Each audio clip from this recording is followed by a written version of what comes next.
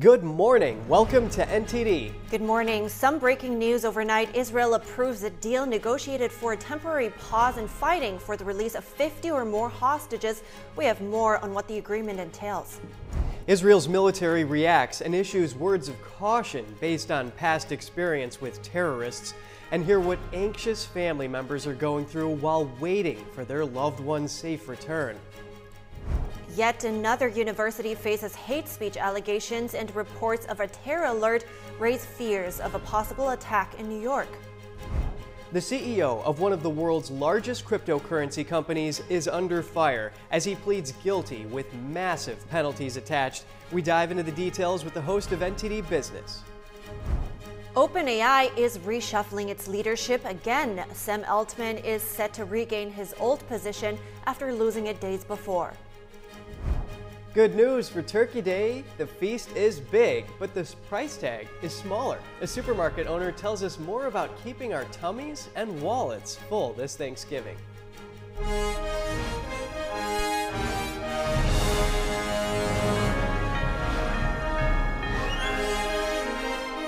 This is NTD Good Morning. Live from our global headquarters, here are Evelyn Lee and Kevin Hogan. Welcome to NTD. Welcome. Today is Wednesday, November 22nd, and we're starting with a big update on the Israel-Hamas war. Israel's government early this morning approved a deal with the Hamas terrorist group. It would have 50 of the roughly 240 hostages held by Hamas released back to Israel into their families' arms. The first hostages are expected to be released as soon as tomorrow, according to the Israeli government. President Biden issued a statement saying that, quote, "Today's deal should bring home additional American hostages, and I will not stop until they are all released." The deal laid out by Qatar would bring a 4-day pause to the fighting in the Gaza Strip. It's believed the 50 hostages to be released will be women and children. 3 Americans are expected to be among them, including 3-year-old Abigail Eden, whose parents were killed in the October 7th terrorist attack. Hamas has agreed to release the hostages over the 4-day pause. Israel stated it would extend its break in fighting by an extra day for every 10 additional hostages released after that. Israel will need to release 150 jailed Palestinians and allow fuel and more aid into Gaza under the deal. Israeli Prime Minister Benjamin Netanyahu says the war to destroy Hamas will continue when the pause ends. NTD's Jeremy Sandberg has more on the hostages' release and what comes next. Nearly 7 weeks after being kidnapped from Israel, groups of hostages being held by Hamas terrorists could be going home. Israel says more than half hold foreign and dual citizenship from some 40 countries. They are expected to come in groups of a dozen or more people over the 4-day pause. The deal, mediated by Qatar, Egypt, and the U.S., follows weeks of on and off negotiations. Qatar stated Wednesday the pause would be subject to extension and that the start of it would be announced within 24 hours. The deal requires Israel to allow hundreds of trucks of humanitarian, medical, and fuel aid to enter Gaza. Israel will also need to free 150 jailed Palestinians and put out a list of prisoners from which they will be selected. The 300 security prisoners on the list are nearly all males under 18, arrested in the West Bank during counter-terror operations. None have been convicted of murder. 13 are women, with the rest to remain as potential exchanges for more Israeli hostages. Israeli citizens have a 24-hour window to ask the Supreme Court to block the Palestinian prisoners' release before the deal can be implemented. Israel's military says Hamas is holding roughly 240 hostages captive, including foreign nationals from 26 countries. The kidnappings took place on October 7th, when terrorists killed around 1,200 people. To date, only 4 captives have been released. Family members of those taken say more will bring hope. It helps give those of us who won't see their loved ones back the ability to keep going for as long as we need to until we see them all back. That this deal will follow through and that these hostages, these children, will be back home with their families in the next couple days. We keep our hope for 46 days. We won't give up now. Prime Minister Benjamin Netanyahu assured his war cabinet that Israel's mission to destroy Hamas and return all the hostages remains the same. The Hamas terror organization stated on the striking of the agreement that its fingers are on the trigger. Jeremy Sandberg, NTD News. For some insights into the hostage deal that's been reached between Israel and Hamas, we're bringing in live on the show Rabbi Abraham Cooper. He's the Associate Dean at the Simon Wiesenthal Center. He's also the chair of the U.S. Commission on International Religious Freedom. Rabbi Cooper, thank you for making the time to discuss this important topic. What will Hamas terrorists do during the 4-day truce, do you expect? Well, they're going to try to regroup in the southern part of the Gaza Strip. They for sure will have some, or try to have some military surprises, probably more missile launches when the 4 days are up. Plus, they are getting the release of some prisoners from Israeli jails. It's a huge PR victory for them. You know, they've been on the run. It gives them 4 days in order to strengthen their defenses. Remember, they still have a good part of their underground city that runs hundreds of miles of tunnels intact in southern Gaza. And I think that's one of the reasons why you heard Israeli Prime Minister Netanyahu say that when this is up, the original commitment to deal with them militarily and get rid of Hamas is still in the cards. We'll have to see if that's actually going to be the reality. Certainly, this can complicate Israel's campaign to eradicate Hamas. And of course, this is a very good deal for the families of those who have hostages in Hamas captivity. But is this deal to have hostages released in exchange for a truce a good idea for Israel in the long term? I don't think that the people of Israel are under any illusions here. It's a terrible deal, but we're dealing with women and children, including some babies, some 3-year-olds. It's kind of difficult for anyone who lives in a civilized society to actually think about it. I just saw that one of the rules that they're telling Israeli soldiers who first take the 3-, 4-, and 7-year-old kids not to answer the following question: where's my mom?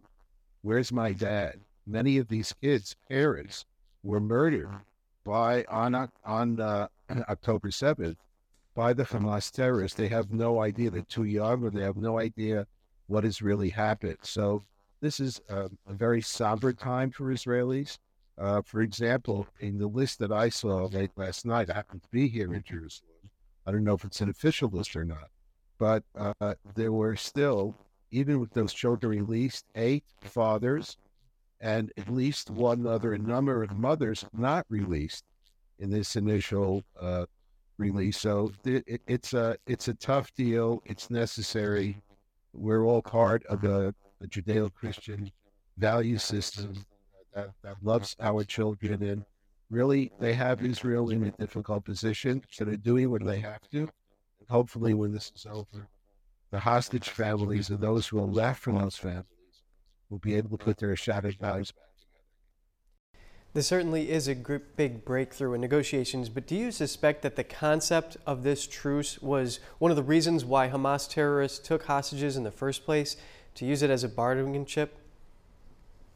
Well, would it be the first time in which Palestinian terrorists who kidnapped soldiers or people who wandered near the border, they even to this day are holding the bodies of Israeli soldiers who were killed 7 years ago. So for them, these are not, for them it's just a bargaining chip, and they will squeeze their enemy in order to get release individuals who can help them kill more innocents. It's a very, very tough situation when you have these many civilians and taking besides the Israeli soldiers kidnapped. Israel really doesn't have much of a choice. And the real imaging for the people of Israel would be that they, after these exchanges ahead, will Israel still be in a position to eliminate Hamas?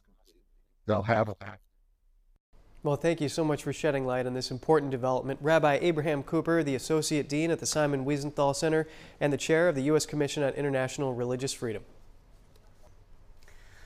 Israel's military says it will continue fighting Hamas until the Israeli government tells them to pause. IDF spokesperson Jonathan Conriquez says the army will respect the deal to return hostages, but weighed in with some words of caution. Watch. We will be very vigilant on the ground because we have bad experiences with Hamas from 2014 when they violated an internationally brokered ceasefire. So we know that we will have to be vigilant on the ground as we see this unfold. Hopefully, we will see the safe return of Israeli hostages from 46 days of captivity at the hands of Hamas. The hostage release deal between Israel and Hamas has brought hope to many, especially one grandfather who is waiting for the return of 7 family members. Here's his story. Gilad Korngold has 7 family members who are believed to be hostages. They include his son, his grandchildren ages 3 and 8, and a niece who is 12. Nobody can imagine how we feel, okay? Imagine that your kid instead sleep in the bed with blanket, and it's underground, deep. It's deep tunnels. 3 years old. My granddaughter, she's loved to jump all the time, trampoline and the couch, and she's very happy. The situation has deeply affected him, and he's having difficulty coping with it. Sleep, I need to take sleeping pills, strong one. So at least 4 or 5 hours of sleep. If not, I can handle it. The fate of his family is currently unknown. He doesn't even know if they are alive. We need to know if they're alive, if they're okay. It's the minimum. The minimum, this is a war crime. They're civilians. We ask release the children and the women at once, okay? It's impossible to bargain with children. Okay, no food, no gasoline, no solar, nothing. Okay, children and women must be released immediately. The new hostage release deal between Israel and Hamas brings Mr. Korngold both hope and concern. Is his entire family safe, and will they all be released? Those questions remain unanswered, so all he can do is wait and hope for the best possible outcome. The United States has retaliated against an Iranian-backed terrorist group in Iraq.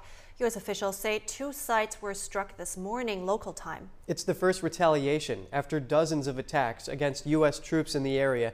The U.S. was previously reluctant to return any fire due to the sensitive political situation in Iraq. Around 6 attacks against U.S. troops have been counted by the Pentagon so far since mid-October. The Iraq attacks were carried out by Iraq's Kataib Hezbollah terrorist group, which is heavily armed and has close ties with Iran. An unnamed U.S. defense official told Reuters the fighter jet strikes destroyed an operations center and a command and control node. The official said there were Hezbollah terrorists at the sites south of Baghdad. No exact figures on casualties are yet available. And after the break, a new subpoena in the Hunter Biden criminal case. Find out who House Republicans want to put in the hot seat and why. And a Trump co-defendant is not heading back to jail. He was accused of making threatening posts on social media. Arlene Richards will bring us the story and why his defense held up. And why are some Texas judges asking President Biden to stop a new border bill before it even takes effect? We have the answer to that coming up. New J6 police footage has caught the attention of House investigators. They're likely to ask why a plainclothes D.C. officer says we go undercover as Antifa on camera. Stay tuned for that.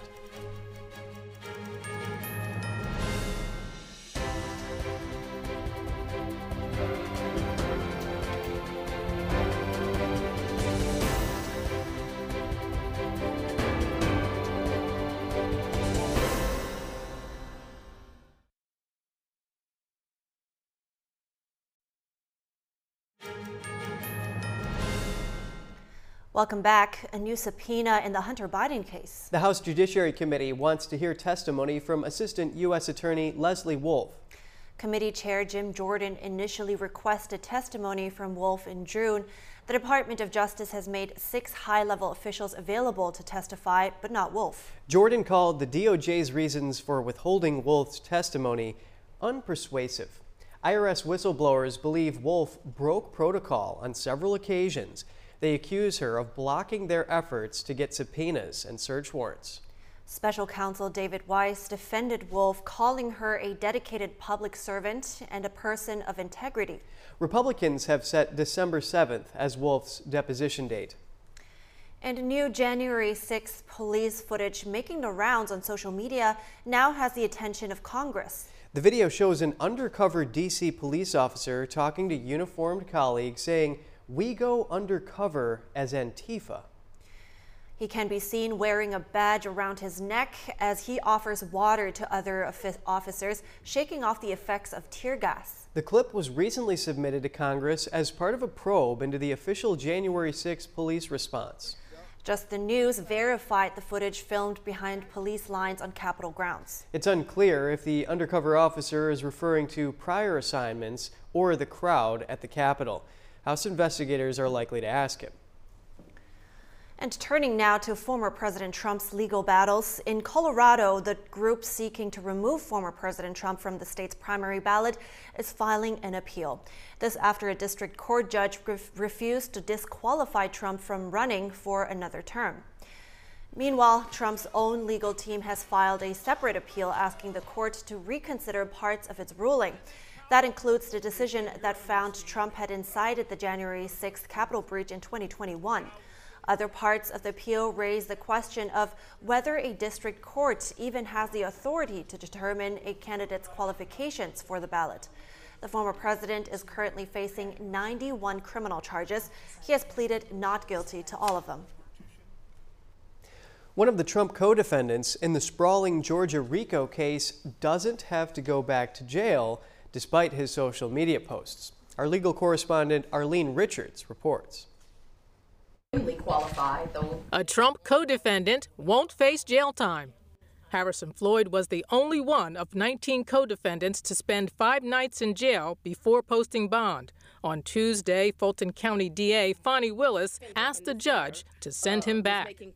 The state contends that Mr. Floyd, the defendant that is here before the court today, violated 3 of the 7 conditions of that bond.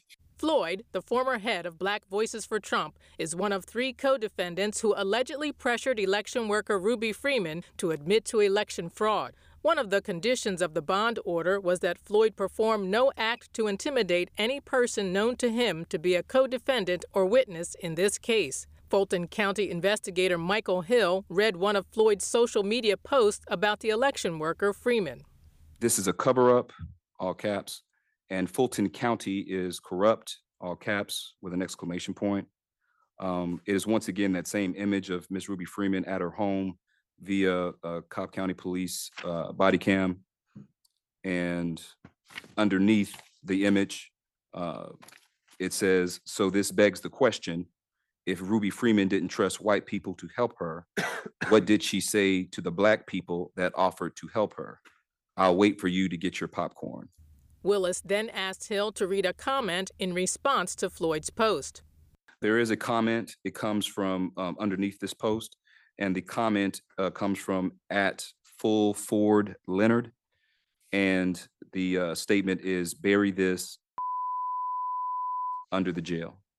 On cross-examination, Hill could not confirm that Floyd's posts were directly sent to people he tagged, whether he had contact with the people who commented to his posts, nor why Floyd made some of his own posts. The defense asked Hill to read another of Floyd's posts with a comment. So the comment under Mr. or Defendant Floyd's post, Black American Dems want the Black Trump guy to tell on the racist white Republicans, but only if it's President Trump, LOL. Look, the truth is that at Georgia Secretary of State and at Gabriel Sterling are the pieces of fecal emoji you should be mad at. Make elections fair again, #fraud, #Fulton. And then there's a comment from Brooklyn Flowers that states, "You're, in all caps, broke and going to waste more money putting forth this all caps election lie. We can't wait to, all caps, lock you up here in Georgia, as if those 5 days you spent in Fulton jail wasn't enough." The defense then asked this. Are you aware that this is actually what Mr. Floyd is responding to, is a comment? That's not a comment that's in response to his post. That's him posting in response to this message he received. Were you aware of that? No, I'm not aware of that. Willis also called top election official Gabriel Sterling and Freeman's attorney Von DuBose to the stand. They both testified that Floyd's posts were threatening. After hearing the testimonies, Judge Scott McAfee declined to revoke the bond, which means Floyd can remain free ahead of a future trial. He said that the bond terms need to be modified to reflect the nuances of social media. Arlene Richards, NTD News.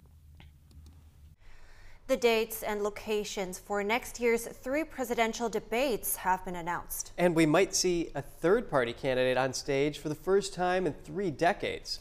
The first one is set for September 16th at Texas State University. The second one is on October 1st at Virginia State, and the third on October 9th at the University of Utah. One vice presidential debate is scheduled for September 25th at Lafayette College in Pennsylvania. To qualify for the events, candidates and their running partners must have at least 15% in national polls. Third-party candidate Robert F. Kennedy Jr. is averaging almost 17% at the moment.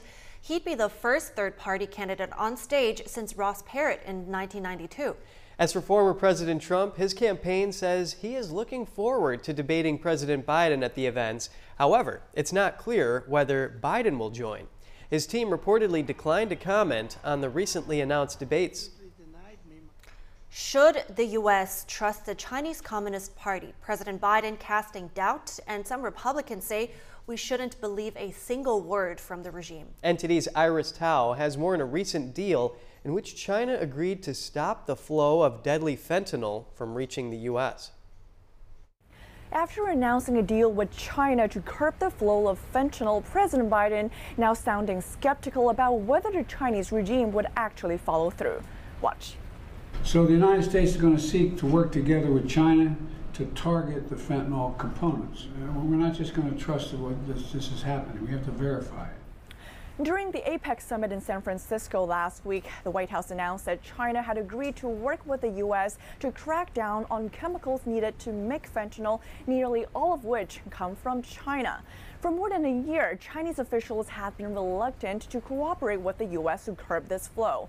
And now, despite this deal, Biden's Director of Drug Policy, Rahul Gupta, is also casting doubt on Beijing's words by pointing to the fact that the last time China had agreed to crack down on fentanyl in 2019, it just started instead to ship the ingredients needed to make it to Mexico. Republican Senator Rick Scott saying directly in a statement that he does not trust a word that Xi Jinping says, and neither should any American, including Joe Biden. Congressman Mike Gallagher also skeptical about last week's agreement. I'm skeptical of the fentanyl agreement, I have to confess, only because we've seen this movie before. But we tend to pay cash up front, but for the CCP, the check is always in the mail. Just last month, the Justice Department indicted 8 Chinese companies in the fentanyl supply chain. The DOJ says they use a wide range of trafficking tactics, from encrypted messaging apps to fake shipping schemes and Bitcoin payments, all to ply and cover their trade, leading to the deaths of Americans. Back to you. 3 Texas judges are asking President Biden to stop a new border bill in their state. SB 4 was passed last week by the Texas legislature. It makes illegal entry into Texas a state crime and gives judges the power to remove violators to Mexico. The bill also allows local police to arrest violators. Democratic lawmakers have warned this could lead to racial profiling. In a letter to Biden posted on social media, executives from 3 Texas border counties cite concerns the measure is unconstitutional and could make communities less safe. They're urging Biden to stop the legislation from going into effect. Governor Greg Abbott has not yet signed the bill into law. Well, one question that's raised upon this topic is, why would they propose this bill in the first place if the federal government were enforcing the law and actually prosecuting people who cross the border illegally, who may have criminal offenses and so forth? Oh, that's a very interesting question. It's said that Abbott will likely sign it, of course, but you know, it's also, I think one of the issues here was also that local state law enforcement, it's it's worrisome for the Democrats that the local state enforcement would be able to arrest people just solely based on suspicion. And well, like we just heard, right? Some think the bill is unconstitutional, while the author of the bill says, of course, it's not. Yeah, it is interesting, and how it's tiered, actually. So if someone has a criminal history of attacking or harming another person, it can be raised from a misdemeanor to a felony charge. Well, we're heading to break now. Yes, we're going to look at a new poll that says U.S. Senator Sherrod Brown of Ohio is leading his Republican opponents. A reporter breaks down why he's popular and how the GOP is planning to unseat him. And a flash mob strikes again in Los Angeles. How it ended in thousands of dollars of merchandise stolen from a Nike store. Yet another university faces an investigation for hate speech allegations, and New York Governor Kathy Hochul outlines a plan to combat threats of violence.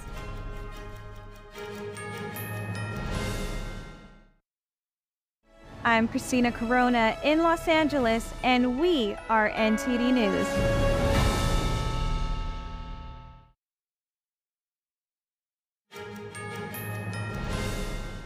Good to have you back. Utah Republican Celeste Maloy won a special election yesterday, becoming the newest member of Congress. The special election was held to replace Republican Chris Stewart, who vacated his seat to care for his ill wife. Maloy defeated a Democratic state senator and some third-party candidates to win her seat in Utah's 2nd District. Maloy was a former congressional aide for the man she replaced, Chris Stewart. She will join the state's 3 other Republican House members. The state's 2 senators are also Republican. Her election now returns the number of House representatives back to 435.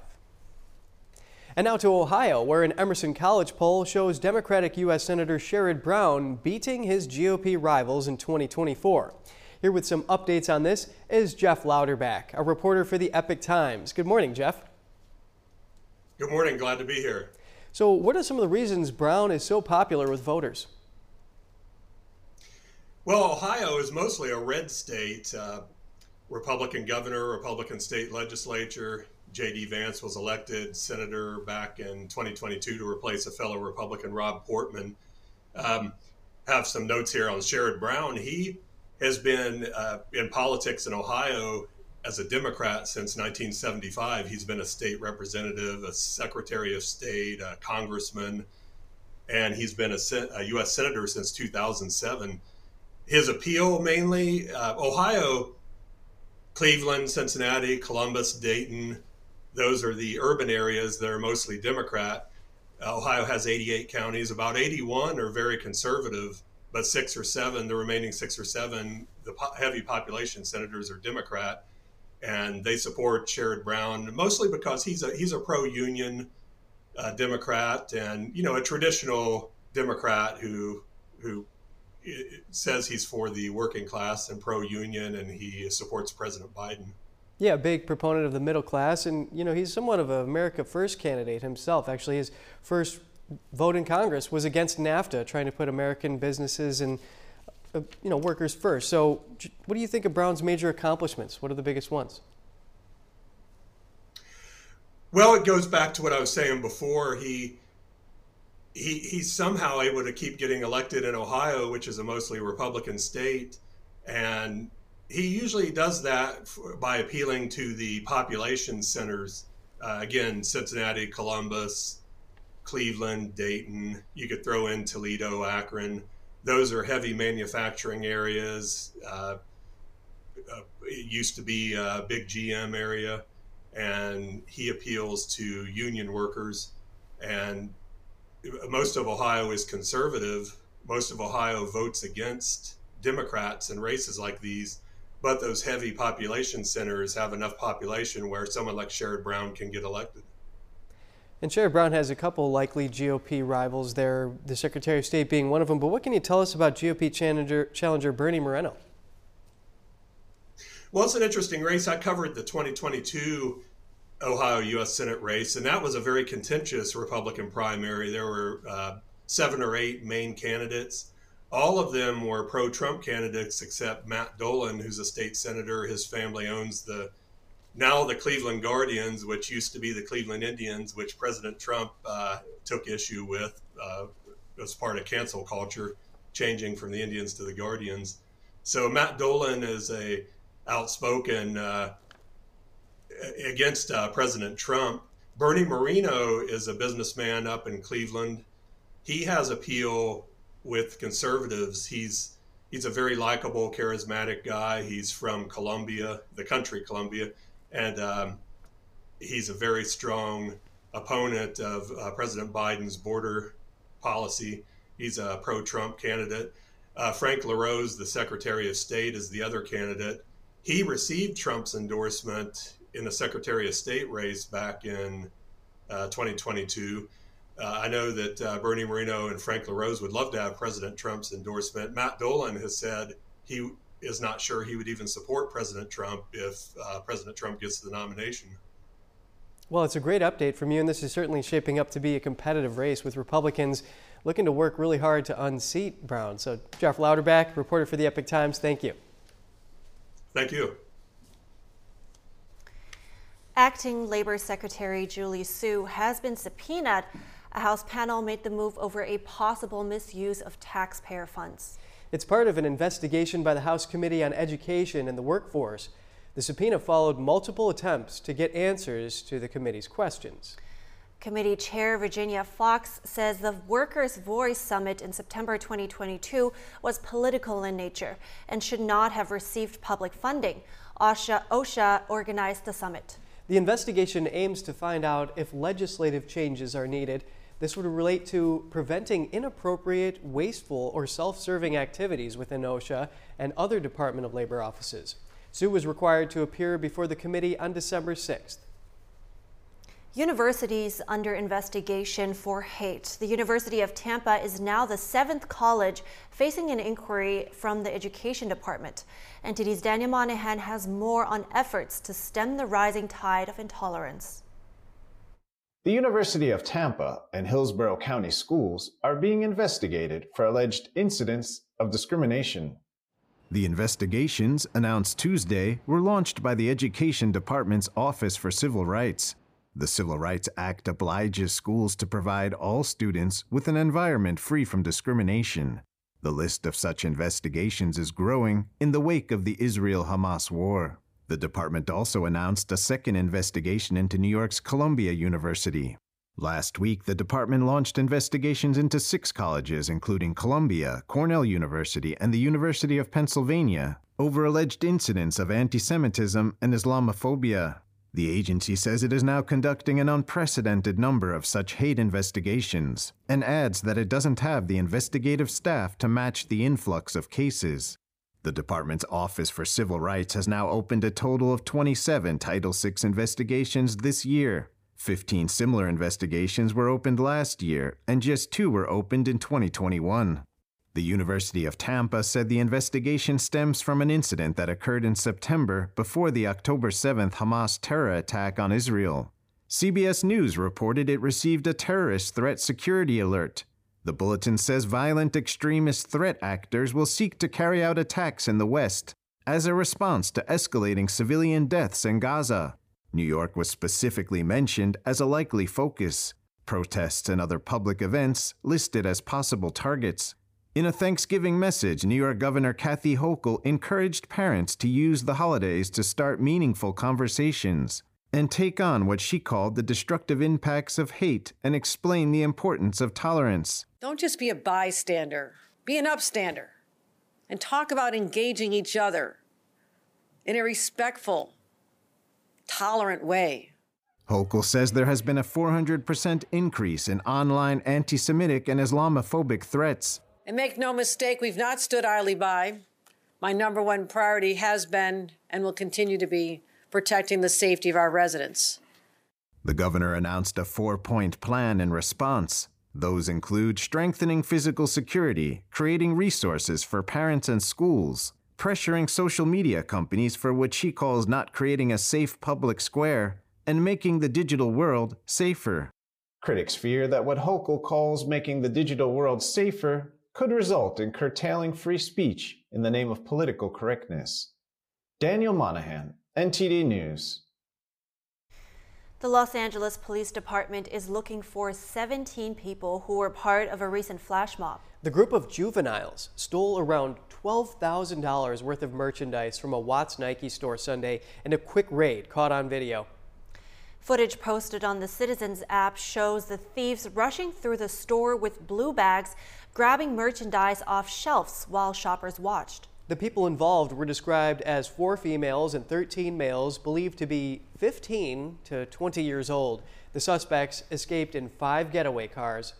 Authorities are actively fighting retail crimes statewide, having recently arrested 137 suspects and recovered over $60,000 in merchandise.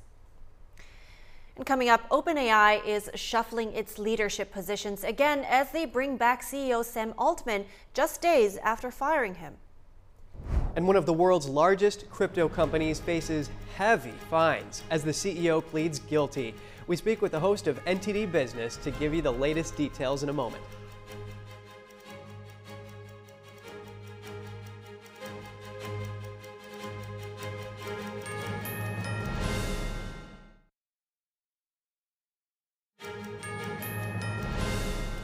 Good to have you back. As you can see, we have our NTD Business host Don Ma with us now because the CEO of the world's largest cryptocurrency exchange has pleaded guilty to money laundering violations. The founder of Binance, Changpeng Zhao, pleaded guilty yesterday to federal charges in a watershed moment for the crypto industry.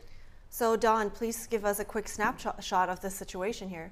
Yeah, sure. So the guilty plea is part of a settlement with the range of federal agencies. There's a lot here, but I won't bore you with every single one. But in the settlement, he agreed, actually Binance, agreed to pay more than $4 billion in fines. And as for Zhao himself, he said he's going to step down as CEO and he's going to pay around $200 million in fines. He's going to potentially face up to 10 years in prison, but it's more likely that it's going to be somewhere around 18 months as part of this plea deal. So just a quick snapshot here. No, this is a big deal, and the long arm of the law got him because, I mean, even the secretary, the assistant attorney general, they were saying that these institutions, they serve as the gatekeepers, so they have to be held accountable because they do cater to such a large subset of the American consumer. So Don, what are the allegations against Zhao and Binance? Yeah, I mean, it's a long list here. I'll talk about some of the big ones. Binance pleaded guilty to engaging in anti-money laundering violations as well as unlicensed money transmitting and sanctions violations. So let me just explain what that means. So basically, authorities are saying Binance allowed bad actors to transact freely on the platform. That's including like terrorists, cyber criminals, child abusers on the platform. Prosecutors are alleging that they didn't have enough anti-money laundering protections on the platform. I mean, it is the biggest cryptocurrency exchange in the world, and authorities are saying that these criminal actions actually paved the way for them to becoming the top dog in this space. Wow, so big player, of course, and many things coming to light. What does that mean for the overall cryptocurrency industry? Well, of course, it is definitely a blow to the industry. You know, we have this case, and we have Sam Bankman-Fried's case as well, which some have labeled as one of the biggest fraud cases in American history. So, of course, it doesn't bode well for the overall industry. It doesn't paint a pretty picture at the moment. U.S. authorities are hoping that this latest event will send a clear message to bad actors or in the crypto industry. Yeah, profiting off of their illegal deeds, that's not good. Is the $4 billion fine any big deal to them? It potentially could be. I mean, it won't collapse the Binance crypto exchange platform, but it's definitely something that they won't take lightly. That is a lot of money. And so what are Zhao and Binance now reacting? Well, for Zhao, you know, in light of all this, he said he admitted that he has made mistakes, but you know, he's going to take responsibility for it because he thinks it's going to be the best for the crypto community, for himself, for Binance as well. And speaking of Binance, they're saying that they made misguided decisions along the way, and they're going to see this as sort of a new chapter after pleading guilty to these charges. And they hope that after taking responsibility, that this chapter will be in the past for them. Wow, yeah, big deal. But what else do you have? What else is going on in the tech world? Yeah, sure. So OpenAI has announced that Sam Altman's return as CEO only days after his ouster. The company also agreed to restructure the board of directors that dismissed him. Tuesday's rehire and board reshuffle appear to favor Altman and financial backer Microsoft, who are rolling out OpenAI's technology to business customers globally. Altman's return follows a threat from 95% of OpenAI's employees. They said they would leave and join Microsoft if the company's board didn't resign and reinstate Altman as CEO. Just a quick update there. 95%, that's a lot of support for Altman. They must really like the guy. I mean, yeah, it is a lot. Yeah. So Don Ma, host of NTD Business, thank you. Thank you. And we're going to go into a short break. Do you love turkey and love low prices? Then you're in luck. The bird will be a little cheaper this year. And more about the cost of the feast from a store owner for you.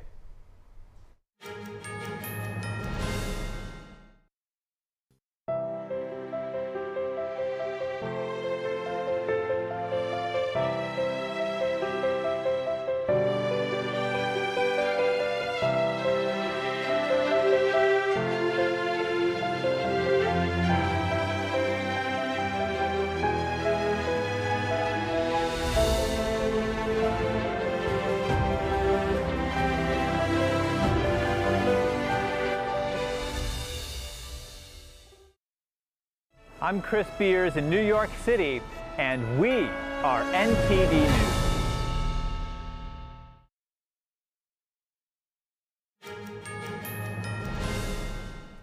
Good to have you back. Let's talk about electric vehicles. They may cost a lot more than you think. A new report says hidden costs will impact not only EV owners, but also people who don't even drive.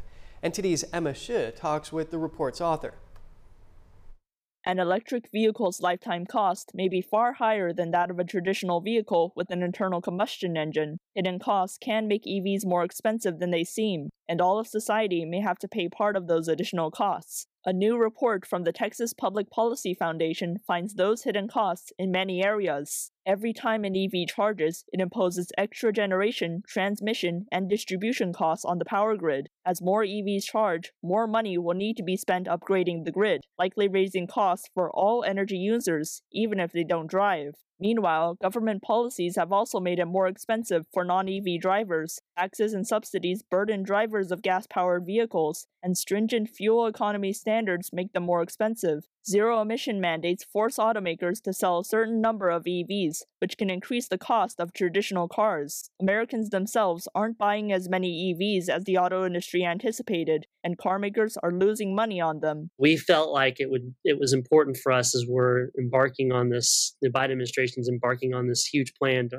roll out EVs, to put some cost to what we're paying for this. Report co-author Brent Bennett says the additional cost to an EV owner could be more than $53,000 over the vehicle's lifetime. He says there should be more transparency about this, and that current government policy is driving the industry off an economic cliff. The first thing that we should be doing is buying more hybrids because they use a battery that's 50 to 100 times smaller than an electric vehicle battery. So you can get a really small battery, and you can improve your fuel economy by 50% or so. And you don't need to rely on the electric infrastructure, but instead the whole system is geared towards all EVs or nothing. And that just doesn't make any sense at all. President Biden wants 50% of all new vehicle sales to be electric by 2030, and he's issued executive orders to achieve these targets. Emma Shi, NTD News. Now let's talk Turkeynomics. Americans are in for some good news as they stock up for the Thanksgiving feast. Turkeynomics, that's a sparkling word. And the American Farm Bureau Federation says The price tag on the food items needed for Thanksgiving feast this year is a little less expensive compared to 2022. Here to explain this is Avi Kaner, a co-owner of Morton Williams Supermarkets. I spoke with him earlier. Let's take a look. Good morning. Thank you for having me. First of all, let me start by saying that the value of the Thanksgiving meal is absolutely priceless. So you cannot put a dollar value on it. And that's what we love about America. We live in the most bountiful, blessed country in the world. God bless America. Regarding the cost, good news is costs are actually a little lower this year than they were last year. For example, the biggest staple of the turkey dinner, the beautiful feast, is the Thanksgiving feast, is the actual turkey itself, which has fallen. The price has fallen more than 40 cents a pound from a year ago. So the average turkey is, say, 12 to 14 pounds. So that's at least $5 less per turkey. In terms of the other staples that go with the turkey, you've got the yams, cranberry, mushrooms, stuffing, cranberry sauce, pumpkin, pies. Everything is stayed stable. So in terms of the cost of the meal itself, the cost of the meal itself will be slightly lower than it was a year ago. And why have those turkeys now become cheaper? That's a great question. We've had 2 years during the pandemic of steep increases. And unfortunately, when prices go up, they very rarely come down. So it's a supply and demand issue. You've got frozen turkeys versus fresh turkeys. Frozen turkeys, there's an abundant supply. These are prepared many months in advance of the holiday. When it comes to fresh turkey, those prices are generally for all natural organic turkeys are a little higher simply because of supply and demand. But 75% of the purchases are for frozen turkeys, which are lower than a year ago. Yeah, and according to the American Farm Bureau, if you're feeding a family of 10 with your Thanksgiving Day meal, you're probably going to save about $3, down from $64 to about $61. So that's a little bit of good news there. But are there any stores now purchasing a little bit less turkeys so that they don't have as many left on the shelves afterwards? That's a great question. I mean, every store, every community has its own story. Our stores are in New York City. During the pandemic, people fled New York, and now they're back. And now they're having Thanksgiving meals in the city. So our sales of turkeys have gone up. But also, more people are now traveling. They're visiting family around the United States. And depending on the communities that they go to, sales would probably be up in those communities. Really nice update from you, Avi Kaner, co-owner of Morton Williams Supermarkets. Thank you. Thank you so much for having me. Happy Thanksgiving. Definitely good to know ahead of Thanksgiving. So we're heading to a quick break now. Stay with us. It will be just 1 minute.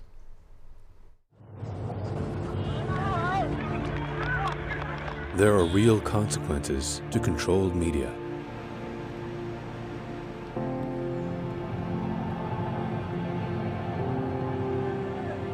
And NTD's founders know them firsthand. Our freedom of thought is the price. This is the lesson that guides us in everything we do. So there's the tear gas there. We know the value of a free society. And we take seriously the responsibility to preserve it. We are NTD.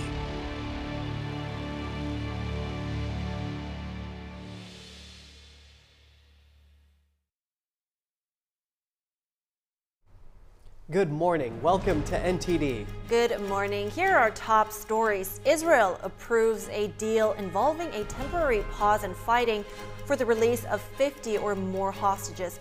We have more on what the agreement entails. The new hostage release deal has brought hope to many families. We have the story of a man with multiple family members believed to be held by Hamas. OpenAI brings back its old CEO just days after firing him from his position. Find out more as we unravel the leadership shuffle. Feeling stressed this holiday season? We speak to a psychologist to get you tips on how to handle the mental burden. If you're in need for some last-minute groceries or items, you could be in luck, with some stores set to remain open on Thanksgiving Day. And a 9-year-old singer shares his catchy song, "Kindness is Cool." The little man doesn't seem intimidated by large crowds, and he's even become a kindness ambassador.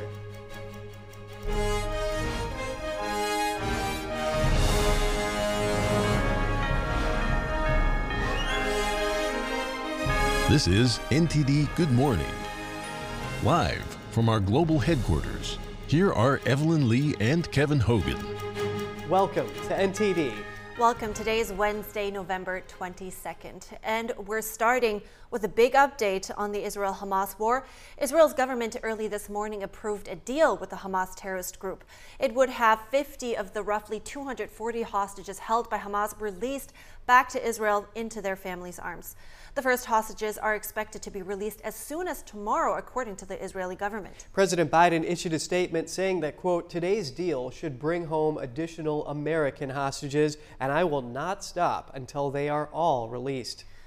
The deal laid out by Qatar would bring a 4-day pause to the fighting in the Gaza Strip. It's believed the 50 hostages to be released will be women and children. 3 Americans are expected to be among them, including 3-year-old Abigail Eden, whose parents were killed in the October 7th terrorist attack. Hamas has agreed to release the hostages over the 4-day pause. Israel stated it would extend its break in fighting by an extra day for every 10 additional hostages released after that.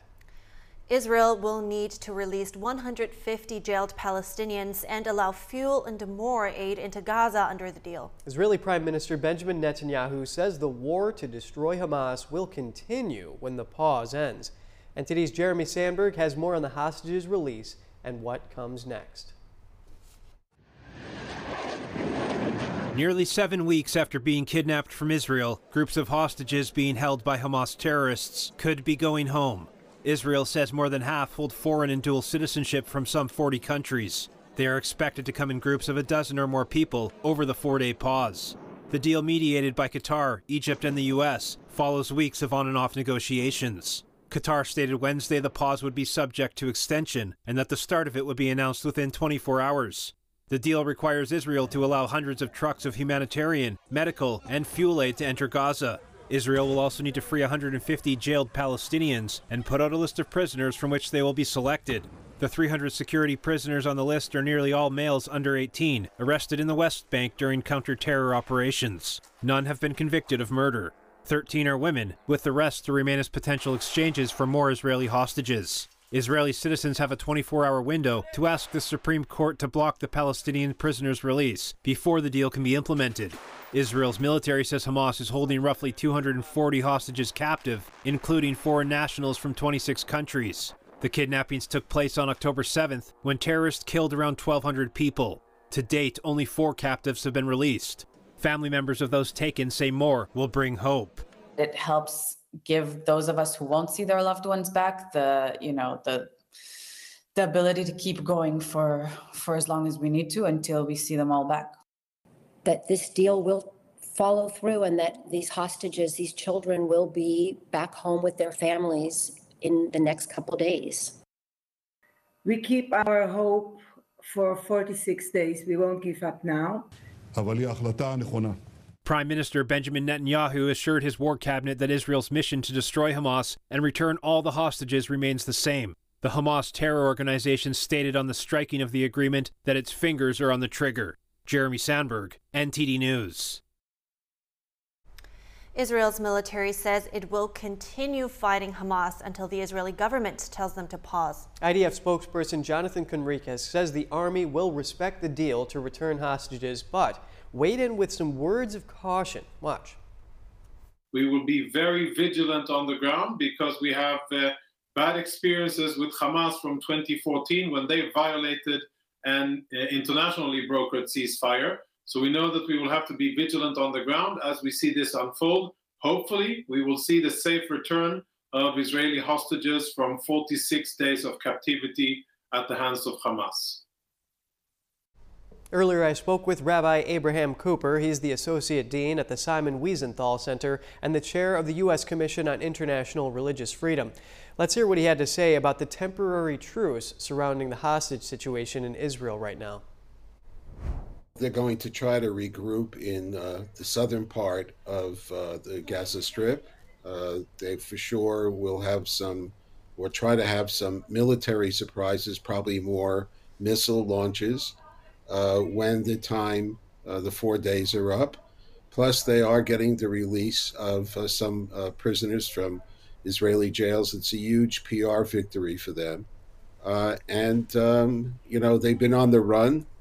It gives them 4 days in order to strengthen their defenses. Remember, they still have a good part of their underground city that runs hundreds of miles of tunnels intact in southern Gaza. And I think that's one of the reasons why you heard Israeli Prime Minister Netanyahu say that when this is up, the original commitment to deal with them militarily and get rid of Hamas is still in the cards. We'll have to see if that's actually going to be the reality. The hostage release deal between Israel and Hamas has brought hope to many, especially one grandfather who's waiting for the return of 7 family members. Here's his story. Gilad Korngold has 7 family members who are believed to be hostages. They include his son, his grandchildren ages 3 and 8, and a niece who is 12. Nobody can imagine how we feel, okay? Imagine that your kid instead sleep in the bed with blanket, and it's underground, deep. It's deep tunnels. 3 years old. My granddaughter, she's loved to jump all the time, trampoline and the couch, and she's very happy. The situation has deeply affected him, and he's having difficulty coping with it. Sleep, I need to take sleeping pills, strong one, so at least 4 or 5 hours of sleep. If not, I can handle it. The fate of his family is currently unknown. He doesn't even know if they are alive. We need to know if they're alive, if they're okay. It's the minimum. The minimum, this is a war crime. They're civilians. We ask release the children and the women at once, okay? It's impossible to bargain with children, okay? No food, no gasoline, no solar, nothing, okay? Children and women must be released immediately. The new hostage release deal between Israel and Hamas brings Mr. Korngold both hope and concern. Is his entire family safe, and will they all be released? Those questions remain unanswered, so all he can do is wait and hope for the best possible outcome. The United States has retaliated against an Iranian-backed terrorist group in Iraq. U.S. officials say 2 sites were struck this morning local time. It's the first retaliation after dozens of attacks against U.S. troops in the area. The U.S. was previously reluctant to return any fire due to the sensitive political situation in Iraq. Around 6 attacks against U.S. troops have been counted by the Pentagon so far since mid-October. The Iraq attacks were carried out by Iraq's Kataib Hezbollah terrorist group, which is heavily armed and has close ties with Iran. An unnamed U.S. defense official told Reuters the fighter jet strikes destroyed an operations center and a command and control node. The official said there were Hezbollah terrorists at the sites south of Baghdad. No exact figures on casualties are yet available. And coming up, we mark 60 years since JFK's assassination, a solemn day before the holidays to honor the memory of the 35th president. The holidays can be a stressful time of the year for many. We have more on Thanksgiving Day. And a 9-year-old singer shares his catchy song, "Kindness is Cool." The little man doesn't seem intimidated by large crowds, and he's even become a kindness ambassador.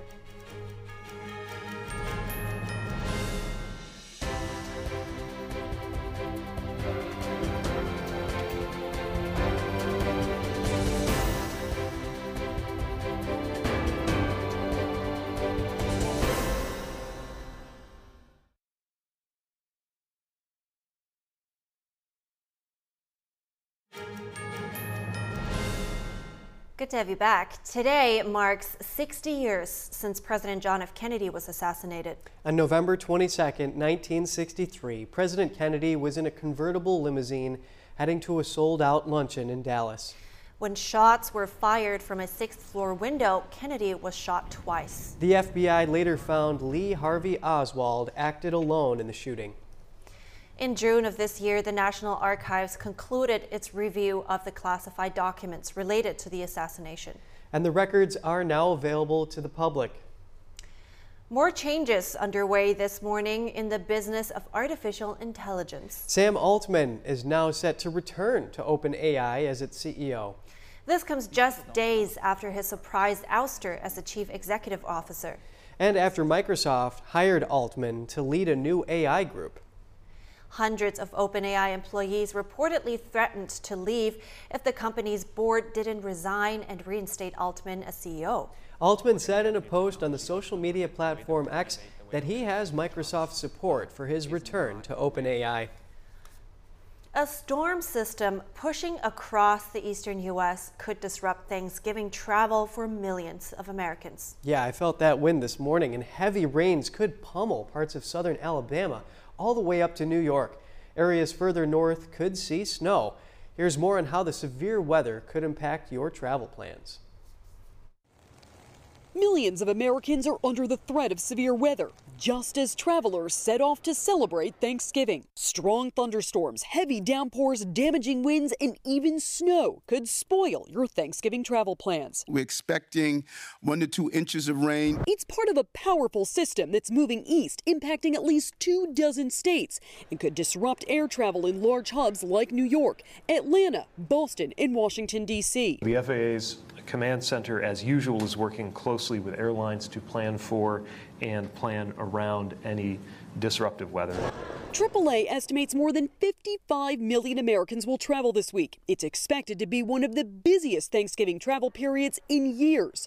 Passengers bracing for the chaos. I didn't know what to expect because travel here is always so crazy. The Transportation Security Administration warning passengers to arrive early. I have exactly 2 hours to go to the checkpoint, get some breakfast, and go on down. Others simply packing a positive attitude. Take it easy, be calm, things happen, don't stress about it. The good news, by Thanksgiving Day, much of the central and eastern U.S. will see dry conditions, and that's something to be thankful for.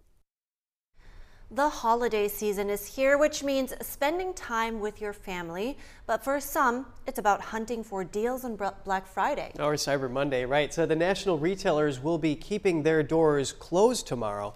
But some stores will remain open or have adjusted hours. Most pharmacy locations, such as CVS and Walgreens, will be closed, except for 24-hour locations. If you're in need of some last-minute groceries, most major grocery stores such as Ralph's, Safeway, and Whole Foods will remain open with adjusted hours. Major retailers such as Walmart, Target, and Costco will be keeping their doors closed on Thanksgiving. Good to know. And what side dishes do you plan to serve with your turkey this Thanksgiving? I just really like stuffing, personally. Yeah, that's one of those ones that it takes a long time to make it fresh, but it's worth it. Oh. Yeah, well, fresh, you have to leave the bread out and let it harden up, kind of get stale actually to make it work. Yeah, I can tell you've done this you're a good cook, I can hear that. My family on the other side, they've made homemade stuffing, it's really good. But are yours pretty basic, or do you like to switch up the menu some years? From cranberry relish to sweet potatoes to green bean casserole, there are so many options. And now Google has come out with a list of the most searched side dishes for each state. The data was compiled between October 6th and November 6th. Many states seem to love casseroles. The most searched one overall was green bean casserole. Oh, my mom makes a really good green bean casserole. Yes. And then, however, some states like Hawaii, Kansas, and Wyoming search for more unique side dishes like bruschetta, cucumber salad, and creamy polenta. Huh. That sounds good too. I love myself a good bruschetta. Ah, yeah. I mean, well, and Thanksgiving's pretty cool. It actually reminds me of how the Koreans at each meal, they put out a lot of side dishes called the banchans. Oh, yeah, yeah. You know, that's interesting for me to learn because, to be honest, you notice I have not that much to say, but I don't really celebrated Thanksgiving in my life in Germany in a Chinese family. So, you know, it's interesting. Yeah, well, I mean, you got the dessert, you got the apple and the pumpkin pie, and then you got all the side dishes. Pumpkin pie. The bird, the centerpiece right there. Of course, that one has to be there. And I've made homemade gravy. I recommend it. Just make the roux with a little butter and flour. You brown it up. I'm so hungry now. We got to stop this. All right. We're going to end the show here so I can go grab some food. And we will, oh, actually, before we end the show, we have a fun story here for you. There's a 9-year-old singer who just launched his song Kindness is Cool, which he loves performing. Originally written for a Kindness is Cool movement. Let's take a listen, but watch out. It's kind of catchy.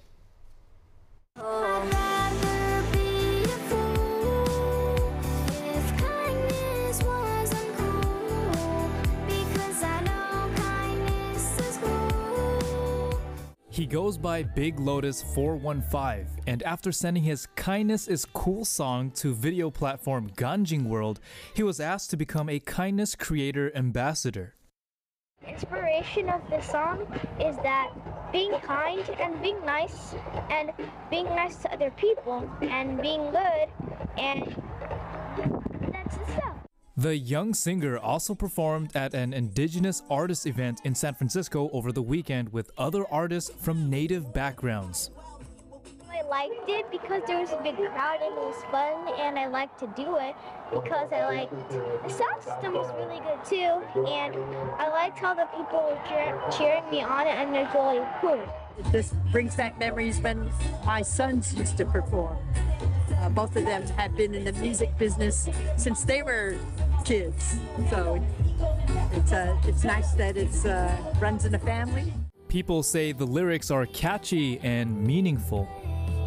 I think it was such a good message, especially coming from like a young person, to really engage in such a beautiful way for us, especially as adults, to remember what it means to be kind to each other and making it cool, and really thinking about listening to our youth is really important. Yeah, I was really impressed. I think the confidence on the mic is what I loved about it. Yeah. I loved one of the songs he said from SF to the Philippines, and I love just like that global solidarity aspect of the song. Big Lotus says his goal was to make the music good and understandable with a positive message. He released an album in September and plans to do more. In San Francisco, California, David Lamb, NTD News. One day yes, I'll figure out what this world truly needs. He's only 9, and this was worth it, might I just say, to listen to this. This is quite catchy, yeah, and he's just 9 years old, and he has a very developed, he has a very unique sense of style. He has found his style, it seems, you know? Yeah, and speaking of style, well, kindness is cool, and so is Big Lotus with those shades like that. You got to do it to the camera. It's got it. All right. That was great. And so now we will end the show so I can get something to eat. We'll keep you updated, of course, with the latest information. Stay tuned for our news broadcast today at 11 a.m. Eastern Time. Thanks for watching. I'm Evelyn Lee. And I'm Kevin Hogan.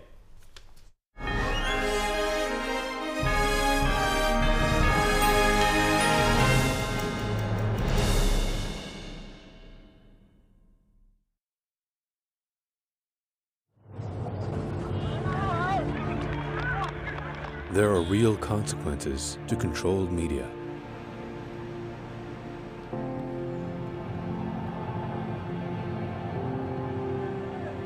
And NTD's founders know them firsthand. Our freedom of thought is the price. This is the lesson that guides us in everything we do. So there's the tear gas there. We know the value of a free society.